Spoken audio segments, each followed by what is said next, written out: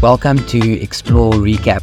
I'm Francois, and this podcast is your quick guide to revising and recapping the units in the Explore modules.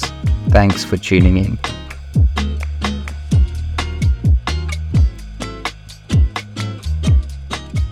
So today we are going to be looking at Unit 2 in the Explore the Bible course, and this is going to focus primarily on Genesis 1 to 11. So we'll be looking at how we understand creation and the creation story, what that teaches us about God, what that teaches us about us as creatures made in His image, the role of Adam, and then the consequences of the fall that we read about in Genesis 3, and seeing how that pattern of sin, judgment, grace establishes itself in Genesis 1 to 11. So I'm glad you're here, and let's get stuck into Unit 2. So to start us off, we looked at what is the overarching story of the Bible. Throughout church history, theologians has often broken it up into 4 different parts, where you have creation, fall, redemption, and consummation, which looks to the future. Here in Unit 2 of Explore the Bible, we see they break it up for us into 8 different eras, and they do that so that we have 8 different units to look at as we explore all the way from Genesis to Revelation. And so it starts off with creation and fall, looking at Genesis 1 to 11. We see a promise that's made to Abraham in Genesis 12, and that fleshes itself out in the rest of Genesis. Then they become a nation. Nationhood is seen in Exodus to Joshua as Israel becomes a nation under God's law. They are then established as a kingdom under God, and from the Judges to the end of 2 Kings. And there we see the monarchy introduced. Right after that, it starts to decline, and ultimately the fall of the Israelites, the Israelite kingdom, both Judah and Israel. But it ultimately looks forward through the prophets to the coming of a Messiah who will come and be a savior. And so the sixth one there is the Savior, Matthew to John in the Gospel. We move on to the church era, all the way from Acts to Revelation, and then we end off looking to the future resurrection, the 8th era, which helps us to see this restored creation that we will inherit as God's people. And so this is a basic Bible timeline or meta-narrative that we want to constantly be telling ourselves and telling one another to know where we find ourselves if we're jumping into the Bible. So if you're jumping into Exodus, it's good to know what are the promises that have been made in Genesis as we want to understand what's happening in the book of Exodus, and so on and so on. And so this overview, this basic outline, just helps us to find our feet as we jump into different books of the Bible. And the way in which we learn to do that is by actually telling that to ourselves and to one another. So let me encourage you to do that. As we look at Genesis 1 and God's creation of the universe, the first thing we noted was that God is the one who creates out of nothing. Everything was brought into existence by the command of God. And we see at each stage, God spoke and He brought things into existence out of nothing. And so we see that God is the good God who creates everything. And that's important, a distinction that gets introduced here. God is the creator. Everything else are created beings, whether that is creation or, as we'll see, humans being creatures. But in Genesis 1, there's a pattern, and whenever an author introduces a pattern to us, it's good for us to take note of that. It communicates emphasis on what is important, especially as we're looking at Genesis 1 to 11. Moses has written this in a specific way for us to understand what he's trying to say. And there's certain things he isn't doing and certain things he is doing. And so let's look at this pattern and see what it can teach us. In Genesis 1, if you read through it, you'll pick up there's the pattern of God said, "Let there be," and it was so. God called, God saw it was good, and there was evening and morning on day whatever. And so here we see this pattern teaches us a few things about creation. Creation was made, God created, He saw that it was good, and that suggests to us that this fulfills God's good purpose of creation. It also explains to us that creation is to be understood and enjoyed according to the Creator's purpose. So creation is good. It is created the way God wanted it to be created, and He is the one that creates out of nothing. All of this should inspire in us a sense of awe as to this great God, the one who creates out of nothing through the power of His word. But at the end of Genesis 1, we move on to see that humans play a special part in creation. Humans are the only things in creation that are made in His image. Genesis 1 verse 27 reads the following: "So God created mankind in His own image. In the image of God He created them. Male and female He created him." And so here, although humanity is created on the same day as the animals and clearly shares many of their characteristics, we see that humans were made for a special relationship with God. And if we read further, as we look at their role in creation, their job that they've been given, they've been created for a special relationship with the rest of creation as well. And so we see Adam here is called to function in a similar way as God functions, being made in His image. God formed and filled in Genesis 1, and now we see the command given to Adam and Eve is similar. They are to be fruitful and increase in number. They are to fill the earth, and they are to subdue it. They are to expand the garden over the face of the earth, and so the glory of God will cover the whole earth. Okay, humans are made for a very special relationship with God. They're made in His image, which tells us something about their dignity and value, as well as their purpose and role within creation. All of this is to be understood, to be lived out under God, under His rule, as vice regents, not that of kind of ruling without God, as we'll see a bit later. They do with the Tower of Babel. Okay, but once again, there's a break in the pattern as we get to verse 3, or 1 to 3 of chapter 2. Here we see the heavens and the earth were completed in all their vast array. By the seventh day God had finished the work He had been doing. So on the seventh day He rested from all His work. Then God blessed the seventh day and made it holy, because He rested from all the work of creating that He had done. Okay, here the pattern is broken. It is the only day that doesn't end. There was morning and there was evening on day whatever. And so here, because the pattern is broken, it speaks to us of this rest, the seventh day rest that seems to be what humans are to enjoy together with God.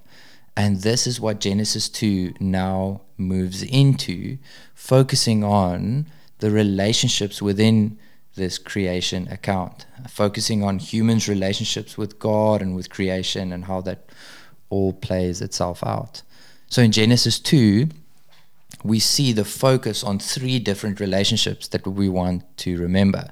Humanity is in relationship with creation. There's a specific way in which they ought to act towards creation.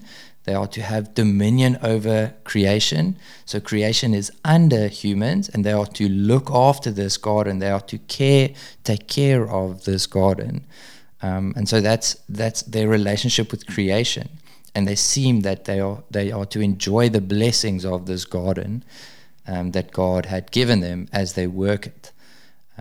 So there's this harmony between mankind and creation within the garden. Not only that, there's harmony between man and God. We see in the Garden of Eden, God dwells with his people there, Adam and Eve, and they enjoy this intimate relationship with God as he speaks to them in the garden. And so here we see there's a relationship with God that is in harmony, in peace. They enjoy his presence there in the garden. But he is the one that rules over them and commands them how to act. But not only that, we see that humanity is in relationship with one another. Specifically here, Adam and Eve is in relationship with one another. There's a special complementary nature seen here in the sexes, and it's stressed to see that this is part of how God has created us as humans, specifically to fulfill that which he has purposed for us, specifically here in Genesis, to fill the earth with the offspring who reflect the image of God across the face of the earth. Okay, and so we see here in Genesis 2 a picture of true harmony, peace with God, peace with one another, Adam and Eve, and peace with creation, everything working together in the way in which God ordained it to be. And so here we see one of the phrases that we'll repeat: God's people in God's place, under God's rule, enjoying God's blessings. God's people, Adam and Eve, in God's place, the Garden of Eden, enjoying God under God's rule. He's the one that's ruling, enjoying his blessings. That is what humans were created for, enjoying God, under God, enjoying that which he has created together with his people. However, that is not where the story ends. Unfortunately, we see that sin enters into the world, and we see the first open revolt against God by Adam and Eve in the garden, as they doubt God's goodness, and they unfortunately do not obey God but disobey him by eating the fruit. And so the first place that we go to after the fall has happened, we see God pronounce these judgments, these curses on the three characters in the story. He speaks to the serpent, he speaks to the woman, and he speaks to Adam. And so the way in which these relationships are now described, the good relationships that we saw in chapter 2, they've all been broken. Okay, so there's a different relationship between humanity and creation. We see that it's not going to be easy. They're not going to work the ground and it's going to be fruitful and they're going to enjoy the blessings of their labor. On the contrary, when we read about Adam, by the sweat of your brow you will eat your food until you return to the ground.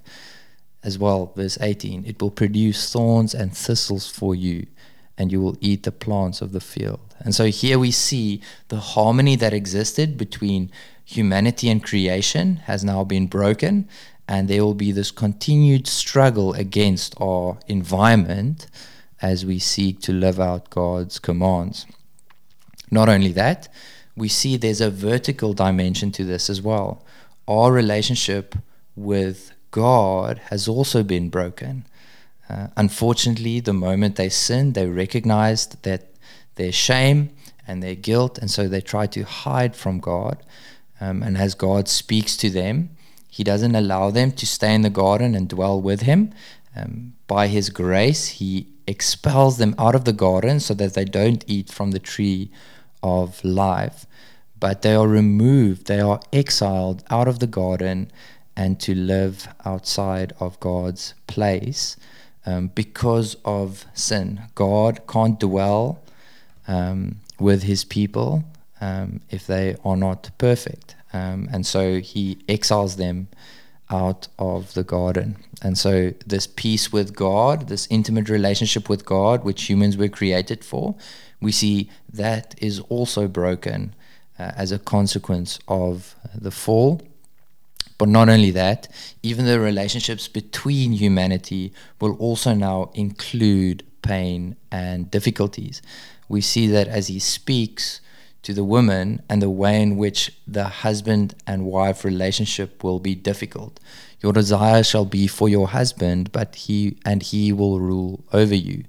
That which work together for good, the differences that work together for the good of God's creation, will now be a tension point through which all couples will have to work. And we see that this relationship, again, it started off, they were naked and unashamed, but now we see they realize they are naked. They feel shame because sin had entered into that relationship. The sin will continue to flow into human relationships, even as we see right there in the beginning in chapter 4 of Cain and Abel and the first murder. And so, unfortunately, what we read about in Genesis 3 is the fall, and sin has entered into the world. Death has now started to infiltrate every area of life, creation and mankind. And so all these relationships that were good have now been broken, and we long for them to be fixed. The relationship between mankind and God, we are alienated from God. The relationship between mankind is also broken. There's enmity between sometimes between man and woman, and between mankind.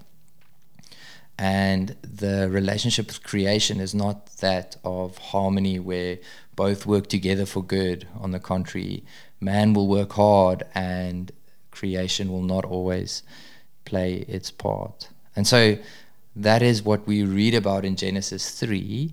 However, despite all the bad news we read about, there is some good news. There's a promise that is made, the promise of the serpent crusher. When God speaks to the serpent, he curses the serpent and he says to him, cursed are you above all livestock, and he goes on, and then he says in verse 15, and I will put enmity between you and the woman, between your offspring and hers. He will crush your head, and you will strike his heel. The judgment of chapter 3, verse 14 and 15 shows us that there will be this constant battle between the serpent's offspring, who we'll see as we follow the story onward, and the woman's offspring. But there's this promise that from within the human race, out of Eve's seed, there will come a child who will crush the head of the serpent. Of course, this is just the start, but this is nonetheless a promise that is made, and a promise that drives the rest of the story forward. Any promise we read about in the Bible, especially if God's the one that is making this promise, our question is, when will this promise be fulfilled? And so we're constantly looking. We know God is faithful. How is he going to fulfill this promise? And so we follow the story, and we long for the son of Eve who will come and be the serpent crusher. And that's really, even in Genesis, what we look for. We're hoping for each boy that is born, would this one be the one who comes and crushes the snake's head? So here we have a promise that pushes us forward. This in and of itself is a pattern of God's grace. Sin happened. There was judgment on Adam and Eve and on the serpent, but yet there is grace. They did not die immediately. There's this promise that Eve will have children, and so death had entered into the world, but it is not immediate. There's a sense in which her offspring will continue, and so it gives hope for the future as we continue to read our way through Genesis. Without going in too much detail into the rest of Genesis 1 to 11, there's a pattern that seems to emerge as we've already seen. It happens in the story of Noah, and it happens at the Tower of Babel. There is sin. Sin increases over the face of the earth, as we see in chapter 6, verses 5 to 6. But God, in his judgment, he brings judgment. He destroys everything. But he establishes a covenant with Noah. And we see there with Noah, this seems to be Adam 2.0. the same promise or the same command is given to him: be fruitful and multiply and fill the earth, in chapters 9, verses 1 and 2. He has to have dominion over everything as well. And so we see maybe Noah, this fresh start, will change everything. Maybe this is the serpent crusher that will come. However, the reality is, although Noah, we see he was obedient, he trusted God, and he built the ark. He was saved. This one family was chosen by God and saved, and those who were with him were saved from the coming judgment, which is a picture in and of itself of the way in which God saves. But Noah was not perfect. Despite our hopes and dreams we had for Noah, Noah also sinned, and unfortunately we see the story of sin continue to infect every area of life. Sin spreads throughout all of creation, and it culminates in Genesis 1 to 11 with the Tower of Babel. Here in the Tower of Babel, instead of going out across the face of the earth and being image bearers of God to spread his glory across to the ends of the earth, here they do the opposite. They come together and say, let us build, and that we may make a name for ourselves. This is a story about human arrogant self-assertion. We see, unfortunately, the problem of the human heart and of sin was not dealt with by the flood. Despite starting again with Noah, sin had entered into every area of life, and specifically entered into the human heart, so that just that judgment could not fix that. Despite their sin, we see that God comes and he acts in judgment. He comes down to see the tower, which has a hint of irony to it. The big tower that they are building, God comes down to see it. But he, in light of this, he judges them and he disperses them through the confusing of their language. And so they did not understand one another's speech. And so they went across over the face of the earth and they left building that city. That's kind of where we end at the end of chapter 11.